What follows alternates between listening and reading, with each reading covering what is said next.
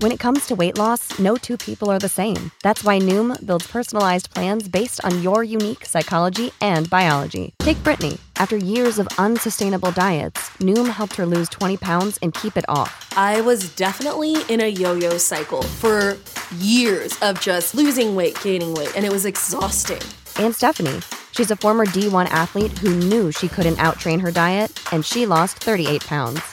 My relationship to food before Noom was never consistent. And Evan, he can't stand salads, but he still lost 50 pounds with Noom. I never really was a salad guy. That's just not who I am. Even through the pickiness, Noom taught me that building better habits builds a healthier lifestyle. I'm not doing this to get to a number. I'm doing this to feel better. Get your personalized plan today at Noom.com. Real Noom users compensated to provide their story. In 4 weeks, the typical Noom user can expect to lose 1 to 2 pounds per week. Individual results may vary.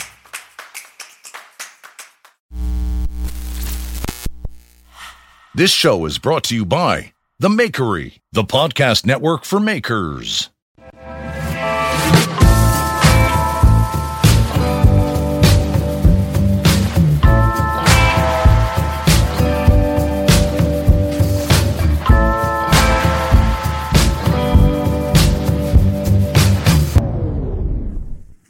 Hey, what's happening out there, everybody? It's Brian House here for the Work For It podcast. And tonight, I am in the studio. There's dust in the air. It's quiet. And I am alone, actually. This is something a little bit different. And to give you some backstory, we recorded last night and had some technical difficulties. And we just could not get everybody in the same space again to re-record. And I am so dedicated to this work of putting out audio content on the Makery Network that I really felt like, hey, why not? I'll just come into the studio, I'll sit down, and I'll give you a firsthand sort of account, right from me, only me, no interruptions. And you can find out exactly what's going on in my head and my workshop and all of those things. So this podcast will most likely be a little shorter than some of my other podcasts, but I really felt like I should check in because I've got a lot of stuff that's like weighing on me lately and, you know, things that are going on in my head. And sometimes when I just sit down with a microphone, it's just like me just doing this. There's no other outside influences. I can be vulnerable and talk about, you know, whatever it might be. So anyhow, this is episode number 21 of the Work For It podcast. And I have had quite a ride here on the Makery Network, creating content and pushing it out in an audio format. And you know that I love it very much because I get such great feedback from you all on the things that we do here, you know, the things that we put together for you. And it's not just us sitting down and throwing a microphone in front of our faces and all that. We talk about what we want to talk. We talk about what we want to talk about, if that makes sense. And we work on it really hard.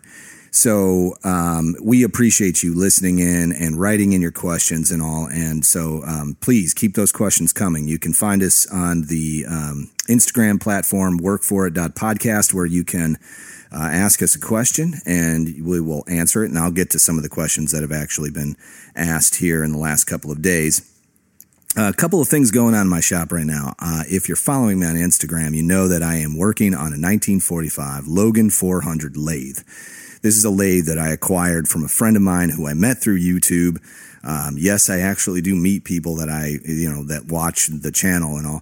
And he lives in Tampa, the Tampa area anyway. And he came down and he was actually with the guest on the show last night. And unfortunately, we had just some stuff happen that couldn't be corrected audio wise. But so we're going to sit down with Scott in another session and make that happen. But when you get a tool from somebody and, it's probably been passed down a few generations. This particular tool, the owner of the tool, probably the original owner, I actually Googled his name. If you look on Instagram, you can find it. I think it's pronounced Reese, R-Y-S-Z. His family, all actually, strangely enough, comes from my area of the world, which is northern Illinois, like right west of, like the suburbs of Chicago. And so when I acquired this from Scott, he had obviously bought it from somebody in Tampa. I would assume it's like a daughter or family member that had it, and it was stacked up in their garage, and the person retired or died, and I acquired it. And what's funny about working with an old piece of equipment like this is that it functions really well. I mean, there's a little bit of chatter, it cuts, is what I'm trying to say. And I've modified it a little bit to make it work. The motor that came with it was a single phase motor and had stepper pulleys, and I just ripped all that out. I really wanted this thing to be functional, and I wanted it to be easy to use. So by adding a 3-phase motor and a VFD, I made it really actually something I can use because I can run it forward and reverse, and I can do speed changes. And there's a ton of torque because it's a 2-horsepower motor. I've never used a metal lathe before, so this is a completely new experience for me. Now, when I was a kid, my dad and I had a workshop, a wood-based workshop in our basement in Illinois, and I had a wood lathe there. So I would go out to the forest, find a cherry tree, cut a branch down, and dry it out. And I didn't know what I was doing, but I made a hammer and I made a handle for a screwdriver. And thank God I still have all my fingers, I think back on that now, and I don't know if I'd let Dexter use a lathe at 12 or 13 years old by himself. But I would spend a ton of time around these tools, these power tools. I mean, my dad had chop saw, radial arm saw. We had a stick welder. We had a MIG welder. We had all these dangerous tools. And it's something that I think back on now, how much that influenced me, just having the tools in my house.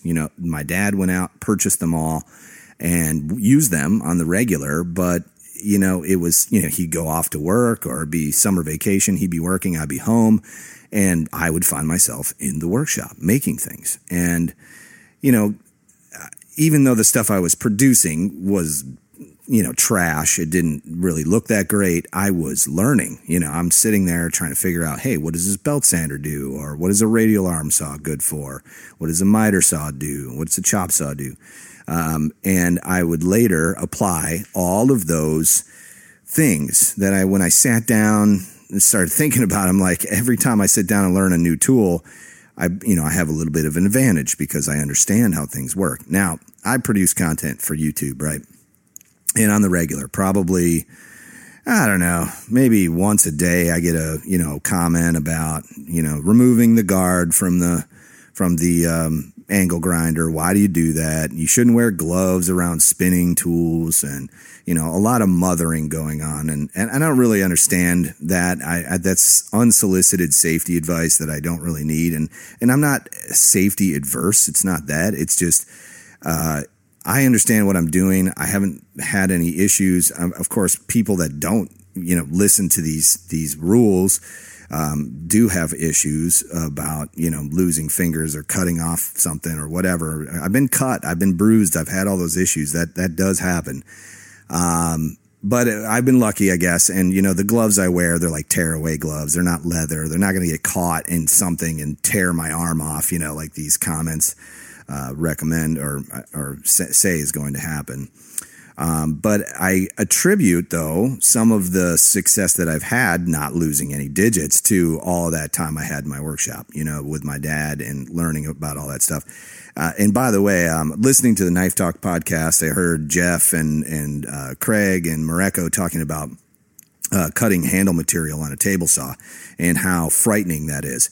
The table saw is really frightening. I have for longest time, I used my grandfather's Delta Milwaukee. Way back in the 40s, Delta Milwaukee was one company. So later down the road, they would have split off into two different companies, Delta and Milwaukee. But back then, they sold tools as Delta Milwaukee. And that was the saw I learned on. And if you can imagine, it's really just a spinning blade and a piece of cast iron that you can raise and lower the blade. It's, it's one of those things where it's like, I can't even imagine that I was using that saw, as a child, as a young man, as a boy with very little supervision. And My grandfather used that tool, used that saw to build the house that my dad grew up in. You know, this is if you can't tell, my family has made a living working with their hands and building things or fixing things.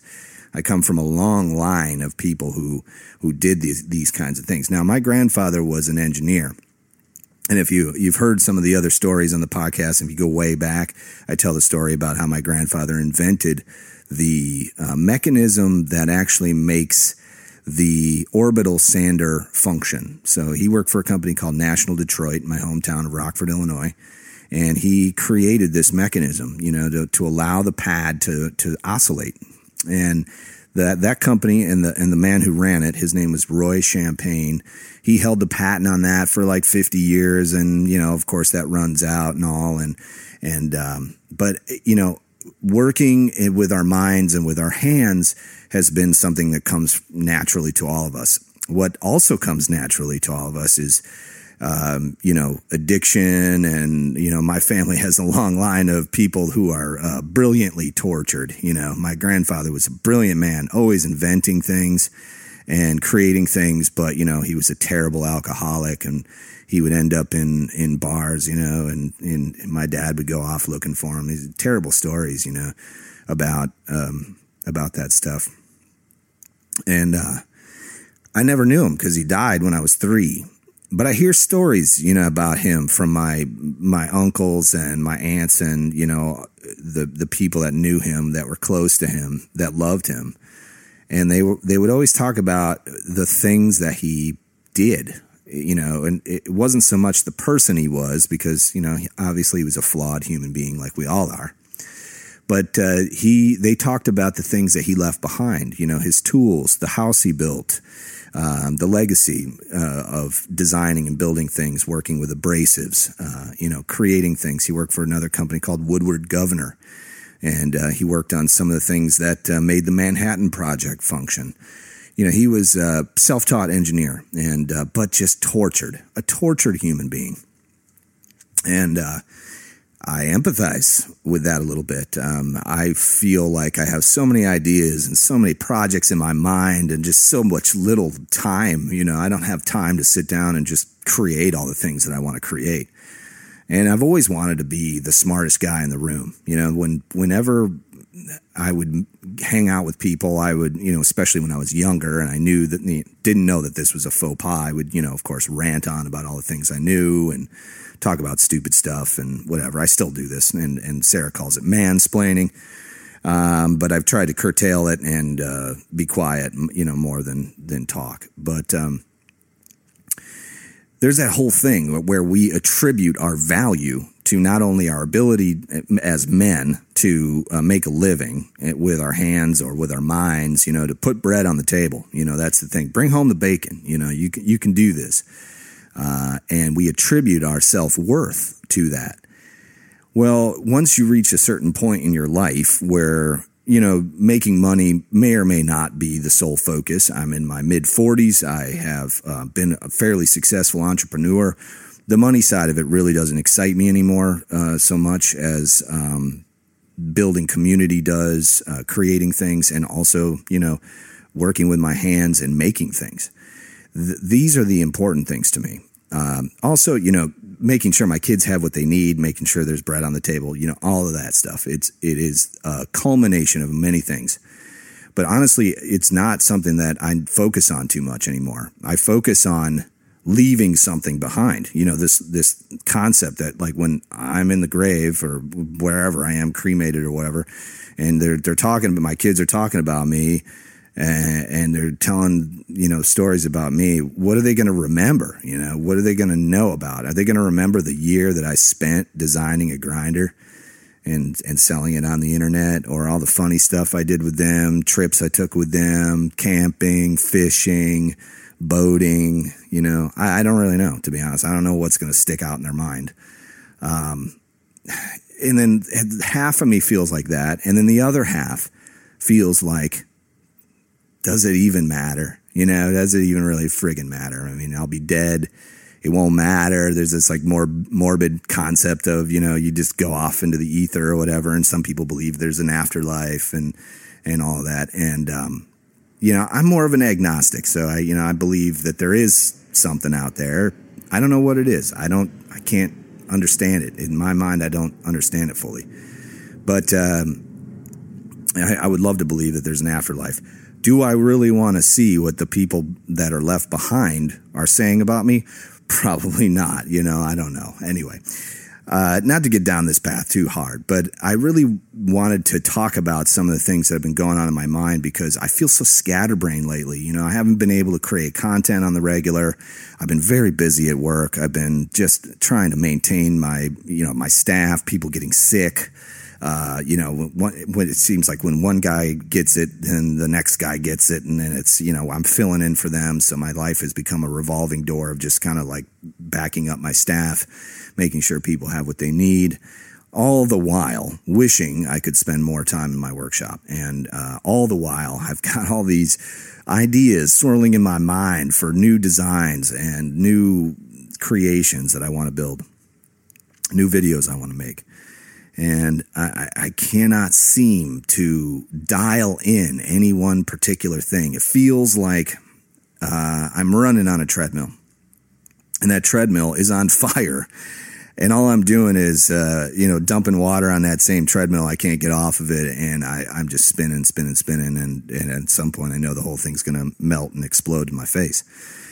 That's a really weird feeling, to come to grips with your own sort of, I guess the word is, it's like I'm coming, I know I just cannot find the right path to keep me on focus with anything recently. And I was listening back to the last Knife Talk episode Mareko was talking about. Actually, Craig brought it up. He was talking about mental health. What are you guys doing to stay healthy mentally? And I realized I haven't been doing anything. I haven't been keeping tabs on myself mentally. I have been keeping busy because I think that is the only way to kind of keep myself calm. If I can keep, just pumping out projects and working and sharing on the internet and doing that kind of stuff, that's what really, makes me feel happy and good. But when I have to step away from that, it annoys the living shit out of me, and I get kind of down. I get in a funk. I get in this thing where I'm just like, it's a terrible thing. I should not feel this way, and this is a result of obviously many different things. A lot of different influences are coming at me and everything, and again, just like they're coming at you, you're probably thinking the same thing. You got to deal with this pandemic. Your business may have changed. The ideas that you had about the future may have changed. Your family life may have changed, and it's scary. So I feel like talking about it really is the only way that I can sort of mitigate some of the issues I have going on in my head. And some of you all who listen to this podcast are some of my closest friends. Even though I've never met you, you're maybe on the other side of the planet. We talk a lot, on social media, and we discuss things on social media. And that is the true reason social media exists. I mean, we all know there's an advertising platform, and guys like me who have a business use it to, generate sales and all of that. My view on it, though, is a little bit different. I do believe social media is designed to actually build relationships. And if you do it right, those relationships can be lifelong because the internet gives you a broad coverage to find the people that you're really supposed to be connected to. The people who care about you, even though you've never met them, that is entirely possible. You can achieve these relationships. You can get an enormous amount of advice and good things from the people that are online. You can get some terrible advice and some terrible things said about you too. They're just like in the real world. You meet people you gel with, and then you meet people you don't gel with. It's the exact same thing. I think on the internet, it comes a little bit quicker to the surface, because people aren't face to face. But by sharing with you guys, hey, I'm dealing with the funk. I've got the blues a little bit, and I'm trying to mitigate that. Listening to Craig Mareko and Jeff talk about it on Knife Talk really brought it to the surface for me. And Mareko discussed an app he's using about meditation. And I'm so ADD, I can't, I can barely sit still for 5 minutes. And the only time I ever sit still is when I'm sleeping. So I'm trying this app that he recommended in the podcast. And if you're all open to it, if your minds are open to it, you should go out and check out Waking Up. It's an app that's put together, and it's a paid thing. You can get it for free. There's like a way to get it for free. But it's really helping me. So I hope that, I've only been doing it for the last day and a half, but I just wanted to pass that information along to you guys in case some of you out there who could use a little bit of a boost mentally, a little bit of an uplift, or perhaps you're searching for something to try to find something to help you and to get your mind back in line with what's going on. I'm looking for, through this process, I'm looking for clarity. I feel like at any given moment, my attention is pulled in 19 different directions. I am looking for clarity. I have to find it. I have to find that space where I can go and come out, go into a room, meditate for 10 minutes, come out and feel refreshed and focused and rock the day. Normally, I'm very productive. I get a lot of stuff done. And just probably in the last 2-3 months, I feel like I haven't had even one productive day. And that, to me, that's where I place all of my value. Whether or not it matters what I'm doing, whether or not what I'm doing is profitable, as long as I have something to show for it at the end of the day, that's where when I look in the mirror, I see my value. And I understand the aggregate effect of doing one little thing here, one little thing there. Even if it's like a day where all you do is calibrate your Rockwell hardness tester and it takes you 5 hours because it fell over in the back of your car like you're a moron, you didn't strap it down right. I felt productive that day. That was, even though it was a terrible situation to be in and I thought I destroyed this machine, I got a chance to sit down, figure it out, make it work better than it did before. And I came away from that day feeling like I had done something, like I was productive. That was my biggest beef when I worked for somebody else, because I worked in networking, IT, tech stuff, and I just felt like there was no end to any of the work. I mean, every day you would go in and you would accomplish one thing, and once that one ticket was done, you would be on to the next ticket, and it was a never-ending flow of problems. Nobody ever speaks to you unless there's a problem and they're frustrated. It is a job of just a revolving door of frustration. And I've done that for 20 years, being in tech support and IT, customer service. And, you get burned out over time on that. But my solace is my workshop. I can come in here, I can turn on my little sewing lamp lights that I got on all my little devices. I can turn my lights off. And, get my nice little lighting going and run a camera and learn how to do something, film it, put it up on YouTube or Instagram, share my experiences with others. And that gives me purpose. It makes me happy, makes me feel productive. If I could help one person in the course of this life of mine, other than in tech support, I've made a pretty decent dent, I think. That will make me feel good. I think. Or maybe not. I don't know. Maybe I'll get there and it won't matter. That's the other thing, too. That's another scary piece of this. It's like, once you get to where you wanted to go and you achieved your goal, now what? Now what? It's like, what does it mean? Why are we here? All this existential baloney, man. I'm telling you, it is swirling around in my mind, and I'm having just a really, really hard time processing it recently. And what's funny is that my whole life, up until this year, I never really felt this. You know, I always kind of knew, like, okay, this is the path. This is where I want to go. This is what I want to do. But what now? I'm there, and what now? Okay, do I get a bigger building? Do I create a bigger YouTube studio? Do I make more content? Do I make more knives? Do I learn a new skill set? And I don't have the answers right now. So, what do you think? What do you want to do? Where do you think the answers are? Because I can't seem to find them recently, you know? But here's what I do know. I still, every day, have a ton of hope. The one thing that will never leave my body is hope.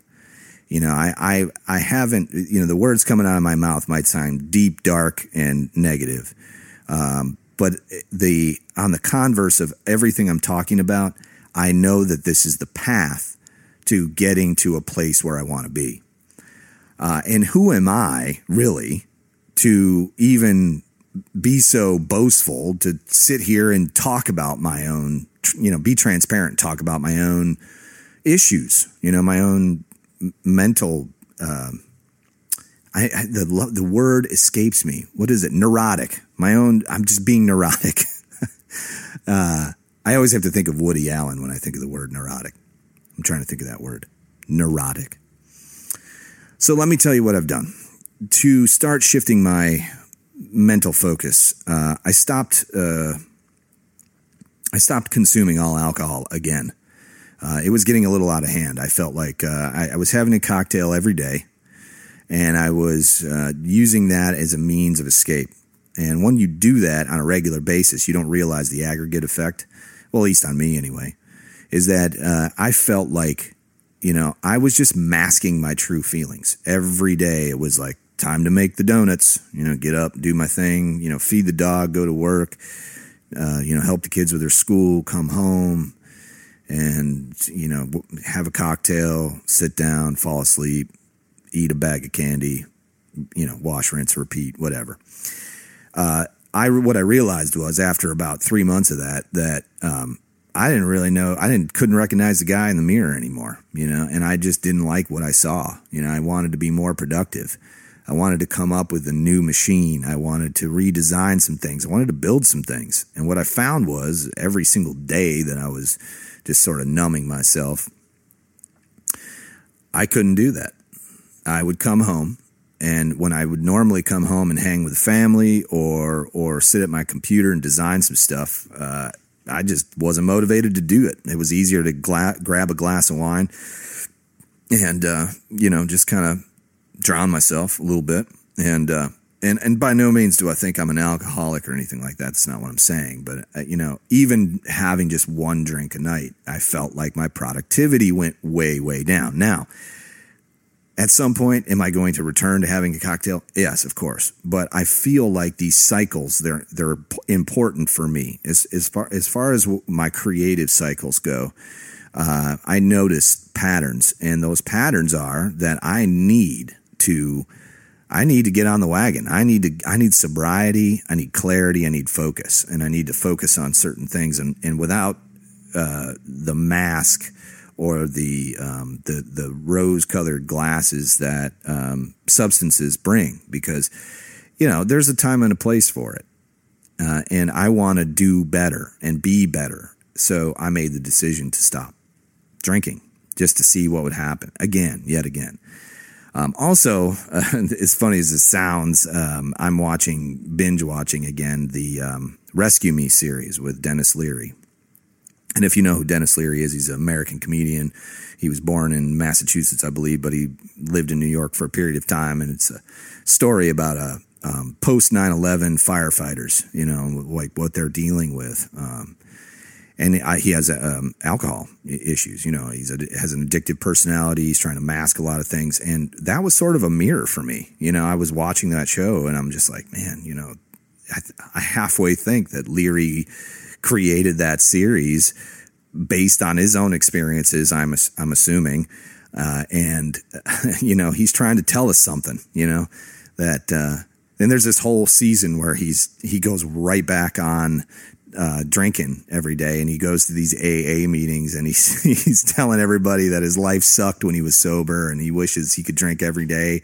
And he pulls out a flask out of his coat and he drinks it right in front of everybody at the AA meeting. And of course, he influences all these other people who are now in this meeting. He's seeing them out in bars, and they're just getting trashed and doing their thing, and just kind of living their lives. But there's just this irony, behind all of that. So if you're looking for something to watch, you can watch it on Hulu, and it's part of their package. So you can go out and watch Rescue Me commercial free for right now on Hulu. If you're a Hulu subscriber, it's a great series. I think there's 7 seasons total. But getting back to what I was talking about with hope, I feel every day like I'm going to dig myself up and out of this. I know it. I just don't know how exactly. So by having these external influences, like the guys at Knife Talk, they're talking about this stuff on their podcast, which is knife related. I would never have listened to it otherwise. Now they're my friends.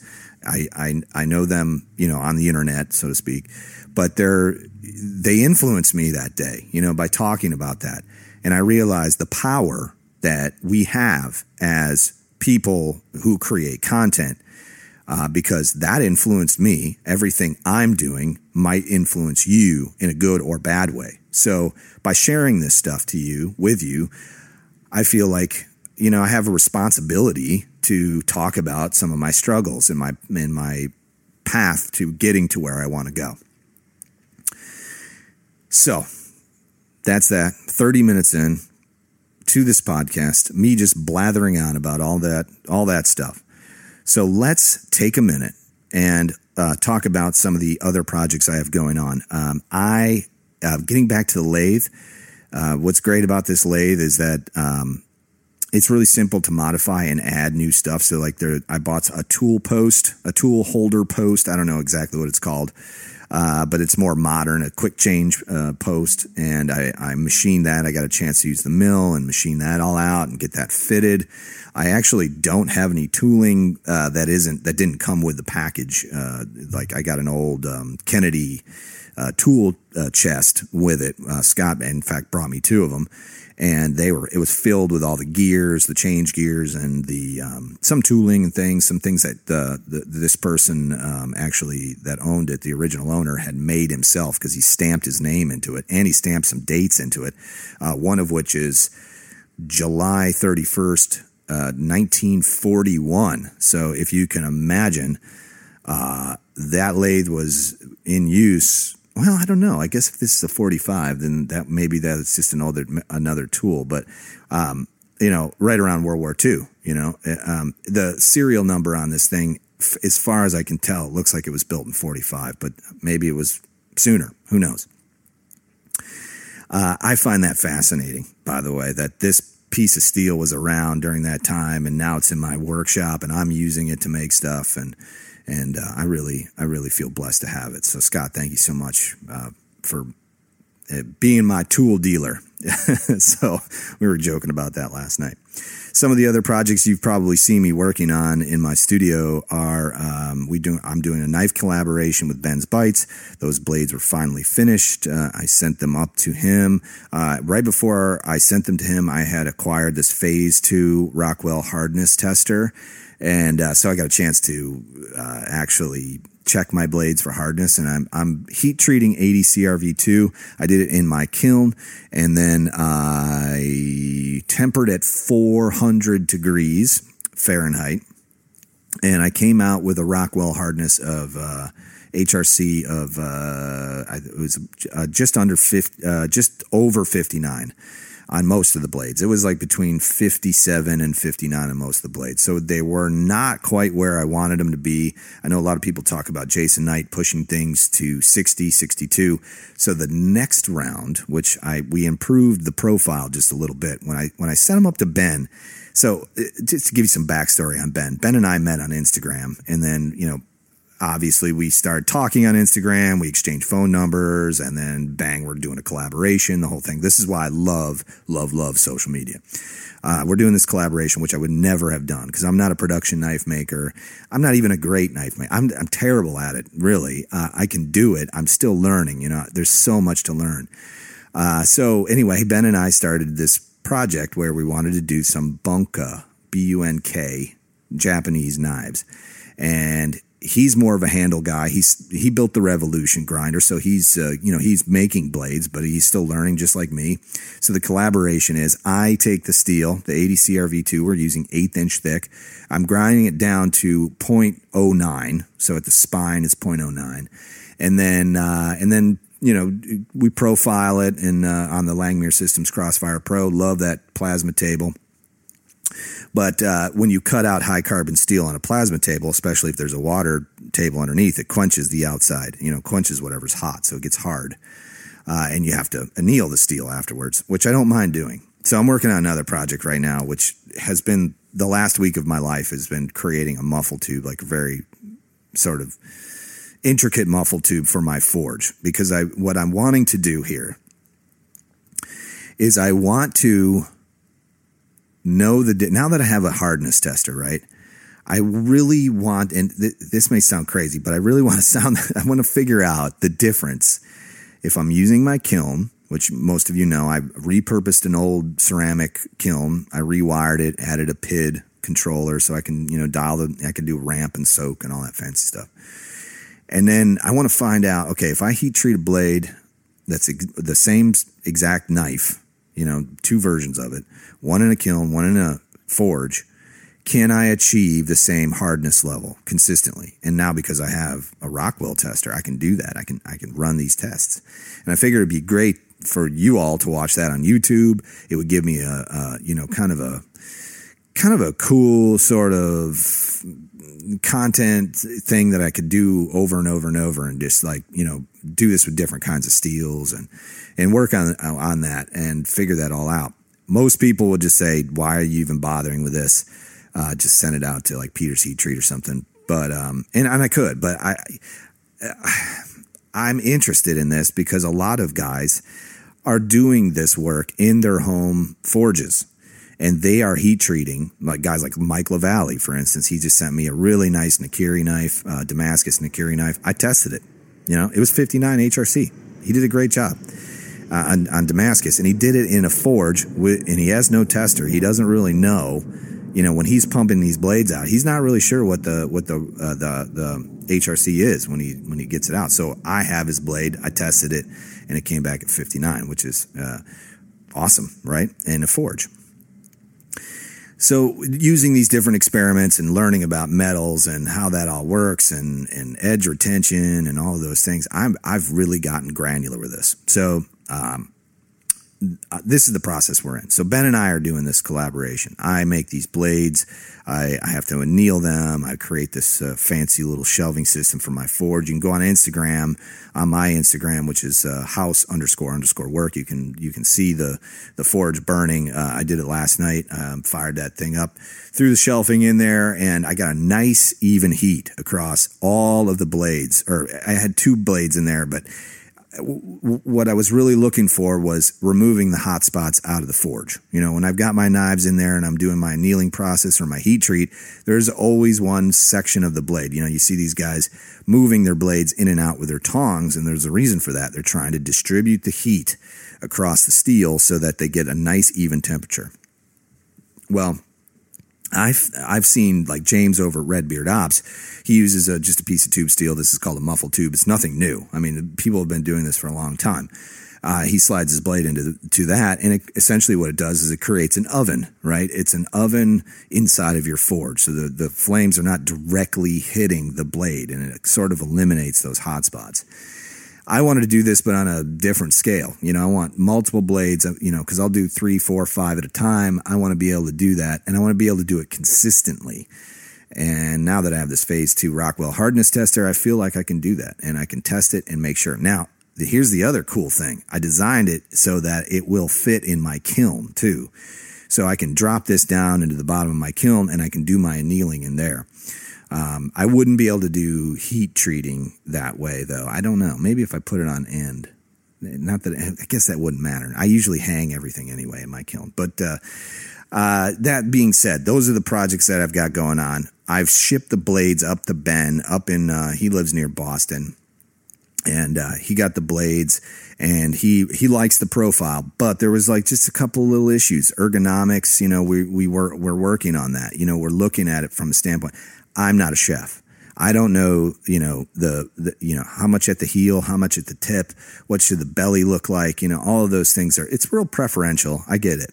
But at the same time, Ben, he knows a ton about this. So he's interested in performance of the blade. You know, what does it feel like in the hand and how does it cut and all of those things. So we are working on that together. And this project is something that's become something I think about every day. You know, I wake up in the morning and think about how can I do this process differently, better, more efficiently? How can we increase our ROI? Because by the time we had these posted, I think we sold all of them within like a day or two. And I'm thinking, wow, you know, people want to buy our knives. That's great. We want to make sure that we're giving them a great product though. So that's really important to me. And it's been really a great time working with Ben and working with him directly because he just brings such a different energy to what I'm doing. You know, I'm a very technical-oriented, engineer-based person, but I have an artful side. I have things in my head that I'd like to see happen, but I need people like Ben to help me look at details, help me figure out things like ergonomics and profile shape and all of that. So be on the lookout for those finished knives, by the way. We're talking about handle materials at this point. He is a master handle maker. If you go out to his Instagram, Ben's Bites, find him on there and follow him there. You'll see his work. It's really, really great stuff. It's really beautiful stuff. So, and he's a pleasure to work with. So that's the other project I've got going on. And, I mean, other than the Rockwell hardness tester, like Jeff, we're walking around testing every single thing I can find, to measure it. I mean, I have this thing dialed in now. So where, you know, I put a little plate in there that's a certified, HRC tester thing, and it comes back right on the money. So I know that my readings are very accurate, which, I'm really happy about. But, other than that, I have been operating and functioning basically on a 25% fuel tank level where, you know, every single day I'm trying to balance obviously what I've got going on with my other business and then Housemaid, you know, doing really well with the grinders and people supporting my business and talking about us on social media. And, you know, I go online now and I just see my grinder is everywhere. And that makes me feel really good.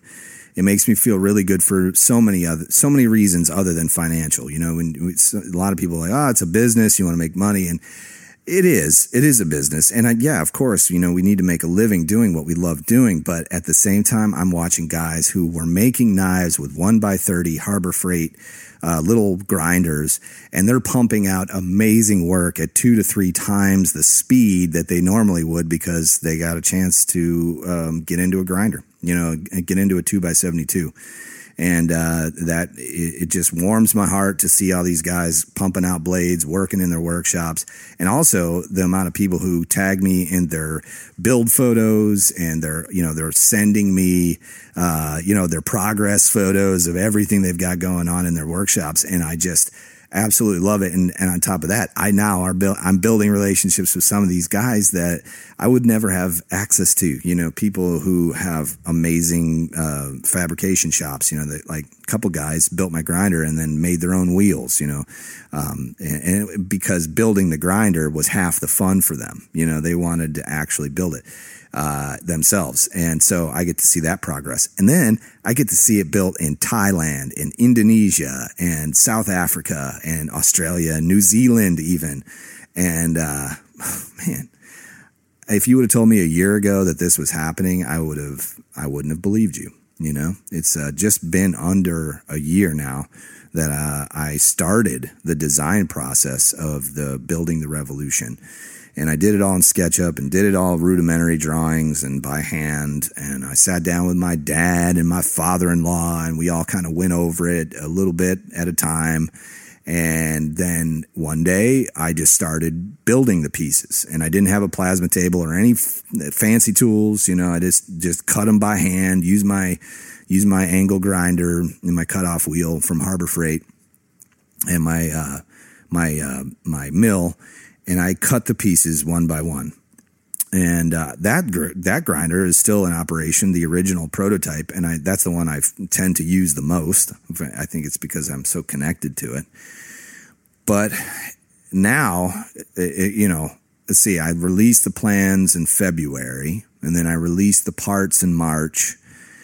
And the amount of those that have been built now, I don't even know. I lost count, but it's a lot. I mean, I would say probably over 500 have been built, that I've seen with pictures and all. And that's 500 makers doing something and then taking ownership of the tools that are in their workshop. Yes, I designed it. Yes, I shipped them the parts, but it's a lot of work. You got to build this thing. You got to cut the tube. You got to weld it all together. And it's a fun project, and you learn a lot while you're doing it, but it's no joke. You gotta work for it. I mean, that's really what it is. And that little thing like that, something like that I started in November of last year, before the coronavirus, before all this craziness and the politics, is what is giving me hope today. Like, I wake up to my inbox filled with photos of people all over the world building this grinder or asking me questions, and we're talking back and forth, and they're helping me. This morning, got an email from a guy named John, sent me an entire CAD drawing for a new easy to build tracking mechanism. He sat down and just did it, figured it out, and said, like, hey, could this be useful to you? Didn't ask for anything in return. That is what gives me hope.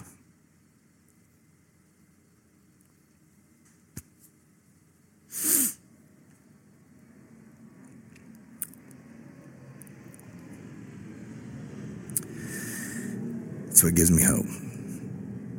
I got it. All right, guys, 45 minutes in. I appreciate you all very much. Thanks for listening. This has been Work For It. I'm Brian House. If you like this show, take a look at our other shows made for makers just like you at www.makery.network.